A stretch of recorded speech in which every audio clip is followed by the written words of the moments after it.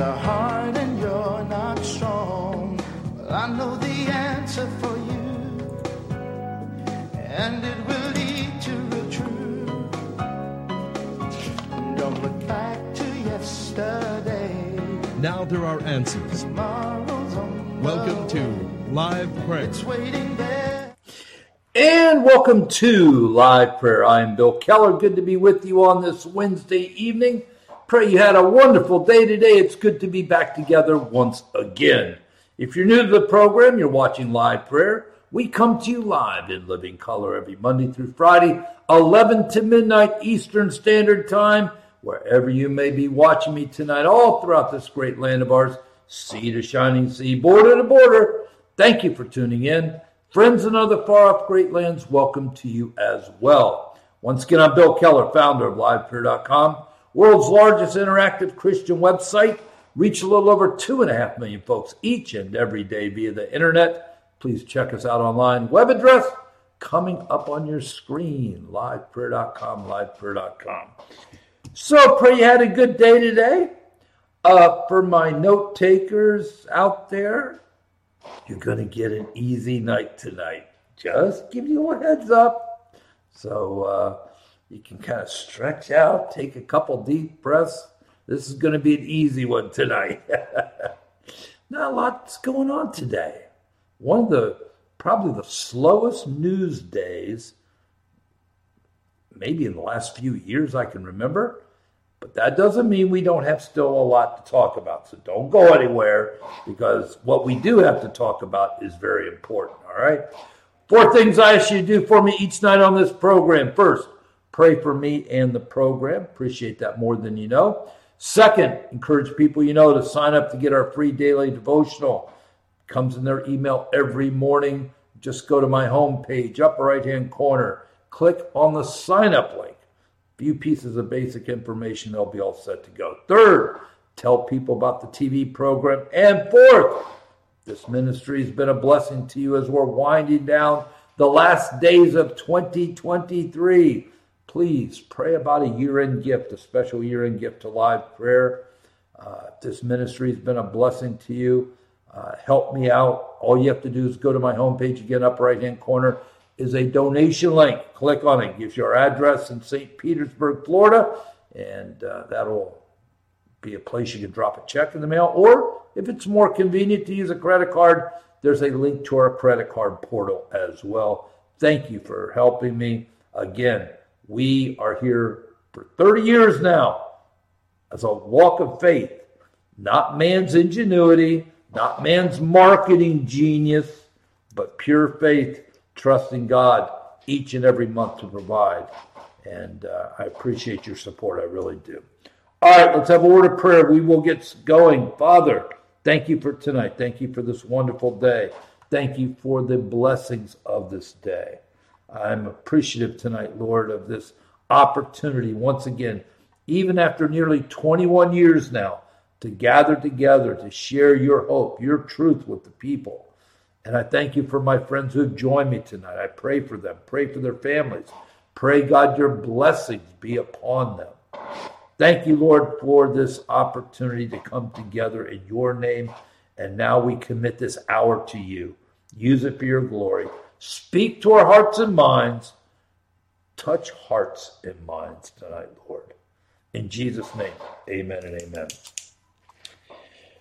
All right. Let me start out. Let's get this whole Chairman G out of the way. You know, you would have thought that he was some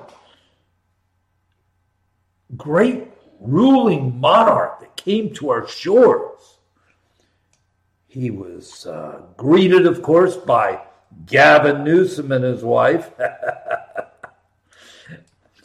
Did I not tell you 2 years ago? People that watch his show, you know. But I got to tell you something. I have been disgusted, really, in all honesty, disgusted by this whole situation. Number one, We should never let this man on our soil.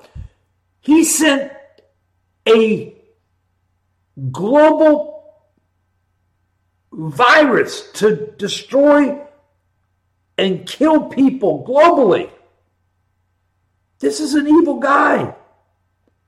He's got probably 1 million Uyghur Muslims in concentration camps that are no different than Auschwitz, Treblinka, all those horrible places that the Nazis erected to exterminate the Jews. That's happening as we speak. Matter of fact, I got to tell you something, and for people to watch my program, I was talking about the Uyghur Muslim camps long before even the human rights organizations were really saying much about it. And then, how about fentanyl? China's killing 120,000 U.S. citizens every single day. If I was a parent and had a kid that had OD'd, or not OD'd, forget it. Let's be accurate now. If you die of fentanyl, you're not OD. You are being poisoned to death, okay?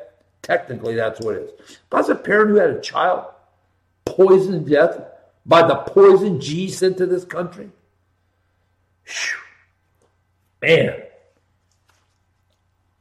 it'd be hard to keep me out of San Francisco, and I know I can't do anything to him, and I wouldn't. That's another thing. Have you seen one protester?